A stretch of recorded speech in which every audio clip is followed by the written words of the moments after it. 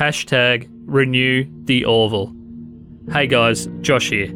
So it's about 4 hours until the finale of Season 3 of The Orville comes on to SBS here in Australia.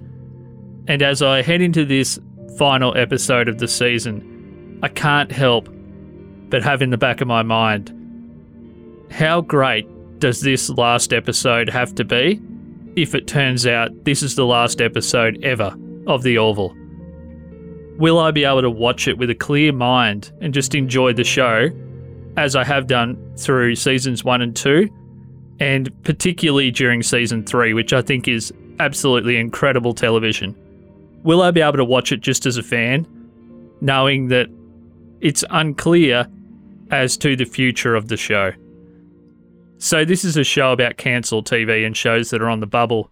So just so you guys know where The Orville is at regarding a season 3, their new home, which is Hulu, which is owned by Disney, as at the 5th of August 2022, haven't committed to a fourth season. Even with all the fan love of this season, and maybe even more so the critical acclaim and adulation of this season, I mean, there's people out there in critic land that have called this show masterful.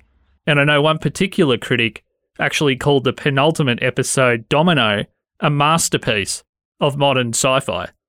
So there's no shortage of fan love for this season, and particularly critic love. I mean, the writing has been that good. It's hard to describe. It's been ages since I've seen a show where I think a season is that good. Honestly, it would either have to be the first season of Ted Lasso, which is probably the best season of TV I've seen in a decade, or maybe one of the middle seasons of The Expanse, which is also a masterpiece if you haven't seen The Expanse. So I don't know how to feel going into this episode. Honestly, guys, I've never really been in this moment where a fan campaign for a show is kicking off and I'm a fan of the show and it's all happening in real time. I'm there. I watched the season. I love the show. I love this season particularly, and I'm around for it.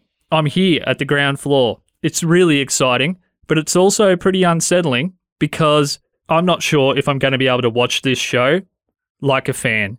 That, I guess, is the question. It's something that everyone that's run a campaign for any show in the past has kind of had to deal with at some point. Righto, guys, I won't belabor that point, but that's where I'm at.